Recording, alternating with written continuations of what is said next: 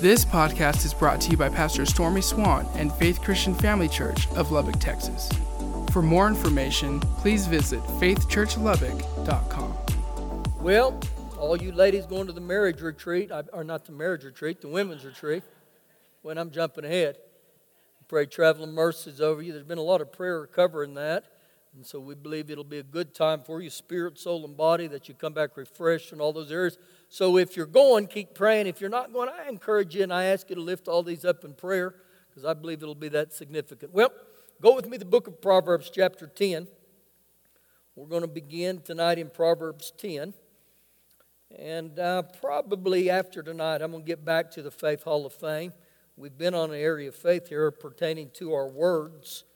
And just some of the scriptures we've highlighted for about the last 3 weeks is there in Matthew 12, verse 37, he said, you'll be justified by your words, or you'll be condemned by your words. So right there in that statement, and actually if you looked at Matthew 12 where it says that, it's red letter words. This was the Lord Jesus speaking to us. So Jesus is saying, here's what's going to happen because of the words of your mouth. They're going to go to work for you, or they're going to go to work against you. Proverbs chapter 10, verse 19. In the multitude or abundance of words, sin is not lacking, or sin is not absent. The New Living says, one who talks excessively brings on sin. Interesting statements right here. This is Proverbs. In the multitudes of words, sin is not lacking. But he who restrains his lips is wise. Now, where it says he who restrains his lips is wise, that's cross-reference. And you know where that verse goes to? It goes to James 1:19, which says, be swift to hear and slow to speak. So when he talks about restraining our words, one of the Jewish commentaries I was looking in, it says to properly scrutinize your words. Weigh your words.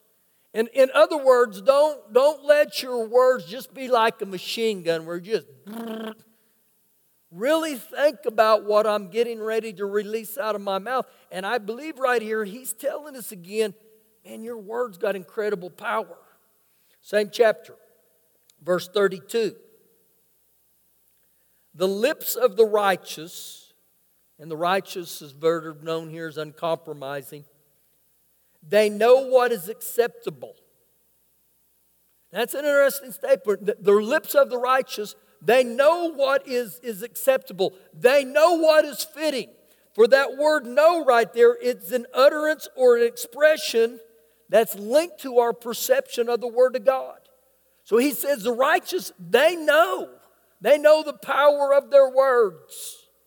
Last part of verse 32. But the mouth of the wicked, what is perverse? And so again, he tells us there's contrary. Man, I'm going to speak words of righteous, or I'm going to speak words that are going to get me in trouble.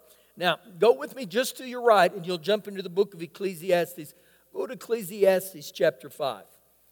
Ecclesiastes chapter 5, and there's some days just when in your everyday reading or my everyday reading in the Word, where I was reading not long ago in Ecclesiastes, and this passage, it just jumped out at me, and I thought, golly, that's good. That is really good. Not only to hear the Word, but to actually obey it. So here we are, Ecclesiastes 5. This is Solomon, King David's son, writing this. And he says here in verse 1, walk prudently, or guard your steps when you go to the house of God, and draw near to hear. Come near to hear the word of God, rather than to give the sacrifice of fools, for they do not know that they do evil.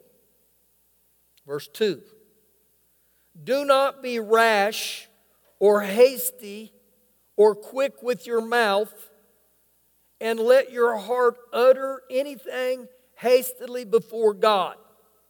Don't speak before you think. For God is in heaven, and you are on earth. Therefore, let your words be few. Now, where it talks about let your words be few, that cross-references back to Proverbs 10:19 where we started. So now he's getting over on how powerful our words can be. He goes on to say, for a dream comes through with much activity or concern, but a fool's voice is known by his many words. A fool's voice is known because he never shuts up. He never gets quiet. How many of you have ever been around a person you've had the thought, I wish they'd shut up? We've all been there. Now, I want to flip that around. How many people have ever been around you and said, I just wish they'd shut up? A little different there. Keep reading. When you make a vow to God, and how do you make a vow to God? You say out of your mouth. How do you come into a marriage covenant? You have vows. You speak vows. So again, he says, when you make a vow to God, do not delay to pay it, for he has no pleasure in fools. Pay what you have vowed. Better not to vow than to vow and not pay. So again, when I make a vow to God and you say, Father God, if you'll bail me out of this situation for the rest of my life, I'll go to church every week. He said, if you don't pay that vow, if you don't do, you're viewed as a fool. Better not to vow than to vow and not pay. Verse 6. Ooh, this is the one that got me that day. Do not let your mouth cause your flesh to sin. Don't allow your mouth to lead you to sin. So again, it would look this way. What you begin to speak out of your mouth, you're going to follow your actions. That's what he's talking about. And so again, he gives us great insight here that my mouth and your mouth have the ability to cause our flesh to sin. Nor say before the messenger of God. That was an error. Why should God be angry at your excuse and destroy the work of your hands? For in the multitude of dreams and many words, there is also vanity, or it's useless, but fear God. So man, he gets over, man, I got to come to a place in my life where I say, God, grace me to watch what I speak out of my mouth. Actually, I believe it would be like saying, help me to be like a doctor, that I become very precise. Think about a heart doctor. And he's got to be very precise with his hands what he does. Well, that's how I must look at my mouth. I got to measure my words. I got to measure the very things. I got to scrutinize them. Now, go with me to the book of James, chapter 3. James chapter 3, and we were in James for several evenings. We're going to go back there again. I encourage you to read James chapter 3, starting in verse 1. Soak in that, marinate in that, and it's loaded. It's loaded with stuff about our mouth, especially James 3. Now we pick up where we left off last week, verse number 8. But no man can tame the tongue. The tongue, is unruly, and it's full of deadly poison. We ended last week with that. Mankind cannot tame the tongue, but God can tame the tongue. The Holy Spirit can help you tame the tongue. And so I believe one of the ways we would do that is we would go before Father God and we'd ask Him, we said, Father God, help me. Help me to speak words of life. Help me to speak words of victory. Help me to speak your word. I welcome that in here. I welcome that into my heart. Now this is the fourth amazing fact of the tongue is where we go here. Verse 9. With it, with our tongues, we bless our God and our Father. And with it, our tongue, we curse men who've made in the similitude or the likeness of God.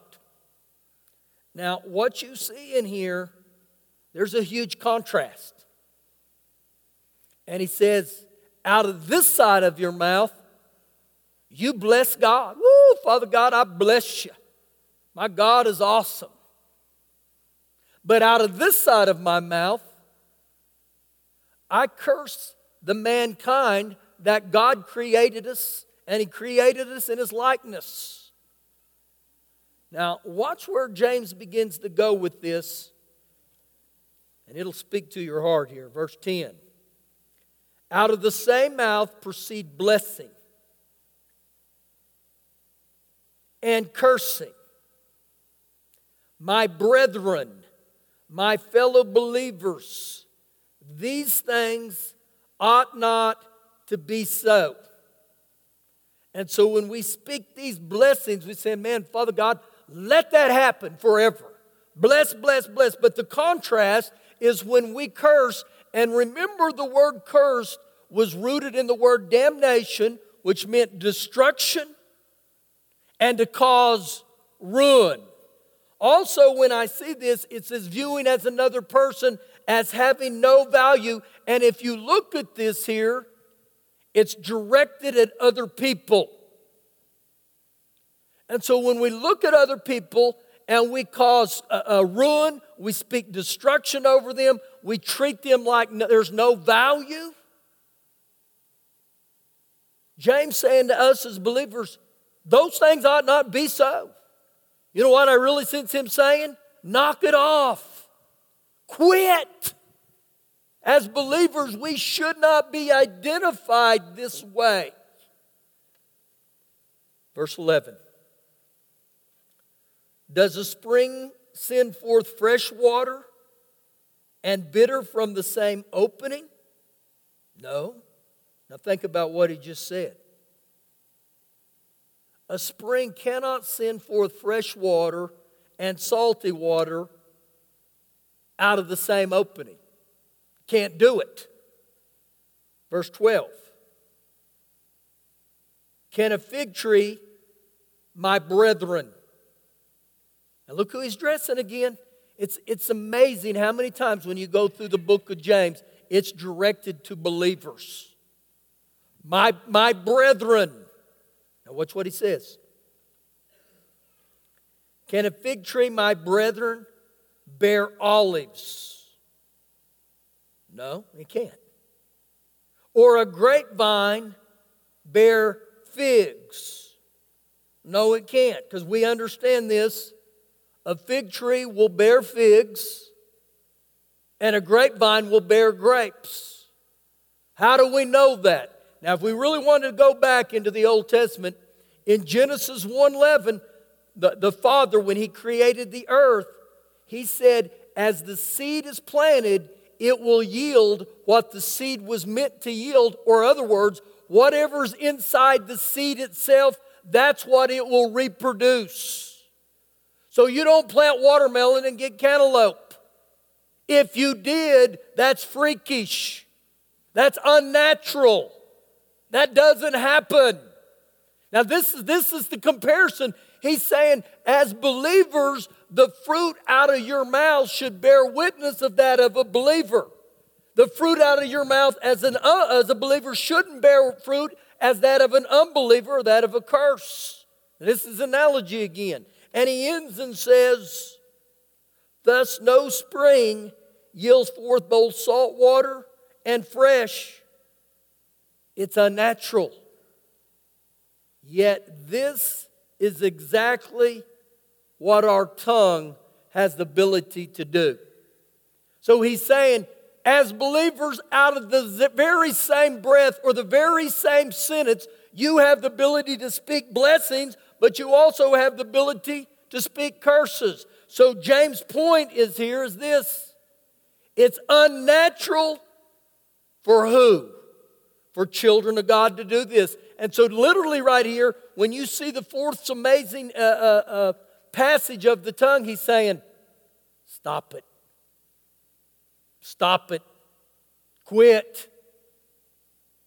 Now the only way that can happen It's through God's help and God's grace. But I believe it can happen. Now, to review a little bit here, go back with me into the book, into Proverbs chapter 18. Proverbs 18, the first night we talked about this is one of the first texts. And it's one of the most significant ones of all of them. And I'm just going to read verse 21, Proverbs 18:21. Death and life are in the power of the tongue. And those who love it, those who love what's on my tongue, will eat its fruit. Now think about this.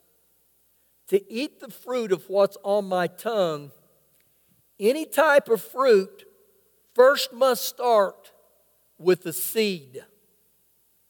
Again, that seed will only reproduce after its own kind. So if you're going to get a fruit of death, it's because you planted that seed of death with my tongue. If you're going to get the fruit of life, it's because you planted that seed of life. And so with our tongue, it carries great power. I want you to think about this. When I open my mouth, I'm even speaking words of life or I'm speaking words of death. So when he tells us here, you got to measure your words. Why? Because life is in the power of the tongue. You got to be very careful with that. So let me ask you a question here. If I ask you tonight, what would it mean to speak life? What does that mean to speak life? Well, in Romans chapter 10, verse 8, the Lord Jesus said this to us, or actually the Apostle Paul said to us, the Word of God has got to be in your mouth and in your heart. And he ends with this and he says, the word of faith. Now, I want you to think about what he said. He said, you got to get the Word of God in your mouth and in your heart, the word of faith. So he's saying right here, you've got to start speaking the Word of God by faith. You got to mix it with faith. So I begin to think about that in my own life. And I remember this almost 38 years ago now. That at that time I'd given my heart to Jesus. But I was still a work in progress. I still had a lot of fleshly desires. And so on several occasions, I would hear Shelley praying this over me. And I remember this specifically. We lived in a little bitty house that had a little bitty bathroom.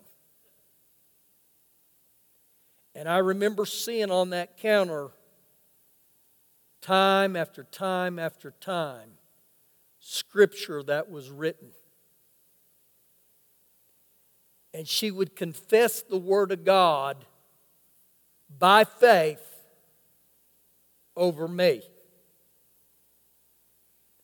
And I saw Colossians 1:13, and she would write it out, and it would move me when I would read, and she'd have my name, and she'd say, I thank you, Father God, Stormy's been delivered from the power of alcohol.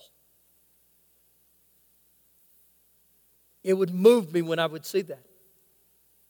It said this, I thank you, Father God, that Stormy is a godly husband. He's a godly daddy. He's a godly man. Now, can I tell you something? When she was speaking those things over me on a daily basis, none of those were even remotely true. They were about as far as the truth was as it could be. But in Romans 4:17, the Lord said, I call those things that be not as though they are, based off of the Word of God. So when she began to speak the Word of God over my life, she was literally calling that thing that be not as though it was. Now, Father God did that. He did that with Abraham. He said over Abraham and Sarah, He said, I call you a father of many nations, when they didn't have kids. And so she began to speak the Word. Too many times in our life, we call those things that be as though they are, instead of calling those things that be not as though they are. And so I encourage you to begin to get a hold of the Word of God and speak the Word of God by faith. Well, Pastor, when's it going to happen? Well, I'm not God, I don't know. But I can tell you, I've seen this over and over, how God works in my life. And so I'm a living testimony of my wife's prayers and her confession of the Word of God. The Word of God got in her mouth. I'm a living testimony of a mother's prayers. How many got mothers and daddies that prayed for you? How many can say, I'm a product of my mom and dad's prayers? Well, when they were praying for me and you, what they were praying, it didn't look like that was happening, because they were probably saying, Father God, save them. Help them. But again, through our prayers, through our daily confessions, man, I got to start saying the things that God says about me. And so again, that's how you speak life. That's how you speak the blessings of God. And so I encourage you, get in the Word, find Scripture, and then you got to start speaking to the mountain. Mark 11:23. Speak and speak and speak and speak. And again, guys, I'm not speaking, name it and claim it, blab it and grab it, speak it and God will leak it. I've seen all the harm and the abuse of that. But again, I still cannot get away from the core truth of the Word of God. That something happens. So think about this in this sense. If my flesh follows the words that I speak, that are negative, that He said there in Ecclesiastes that'll lead me to sin, what would happen if we begin to speak life? What would happen if we begin to speak the truth of the Word of God? So again, speak the Word. Now, this is the one I want to end with tonight. The book of Isaiah, chapter 6. Isaiah chapter 6, and let me tell you what's going on here as you're turning to Isaiah 6. Isaiah's had this dream, this vision.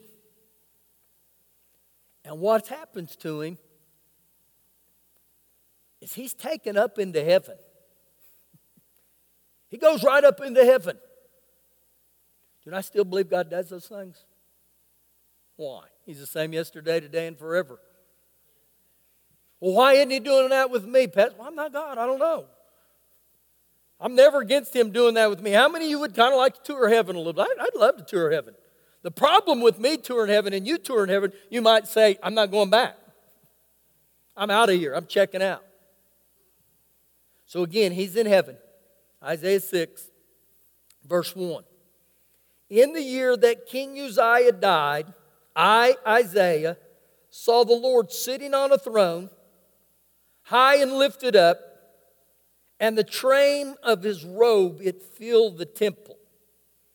Now, where it says the word Lord there, the Hebrew word for that is the word called Adonai, the supreme master. He's it. There is no other. And so Abraham, in this vision, he goes into the very presence of the Lord. Verse 2. Above it stood seraphims. Each one had 6 wings. With 2 he covered his face, with 2 he covered his feet, and with 2 he flew. Now, when you see the word seraphims here, these were angels, angelic beings. Many times these seraphims were viewed as fiery angels. I don't know if when they flew.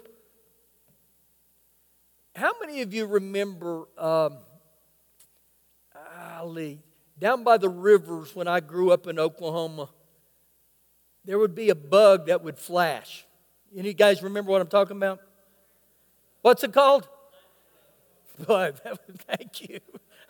I'm trying to figure out lightning bug. Yeah, that's it. I was like, right. That's 50-point bonus question, Arlen.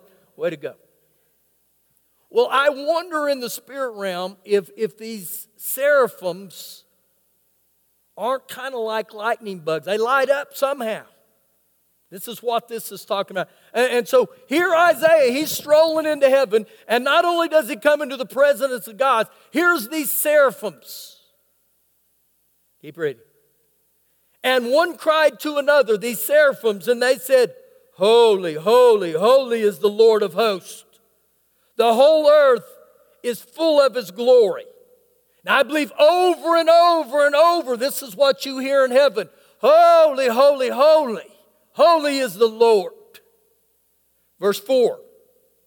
And the posts of the door were shaken by the voice of him who cried out, and the house was filled with the smokes. Now the smoke here, this indicates God's presence. Woo, the presence of God was so thick.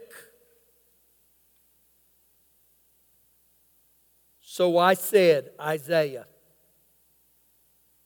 woe is me, for I am undone. Woe is me, for I am ruined.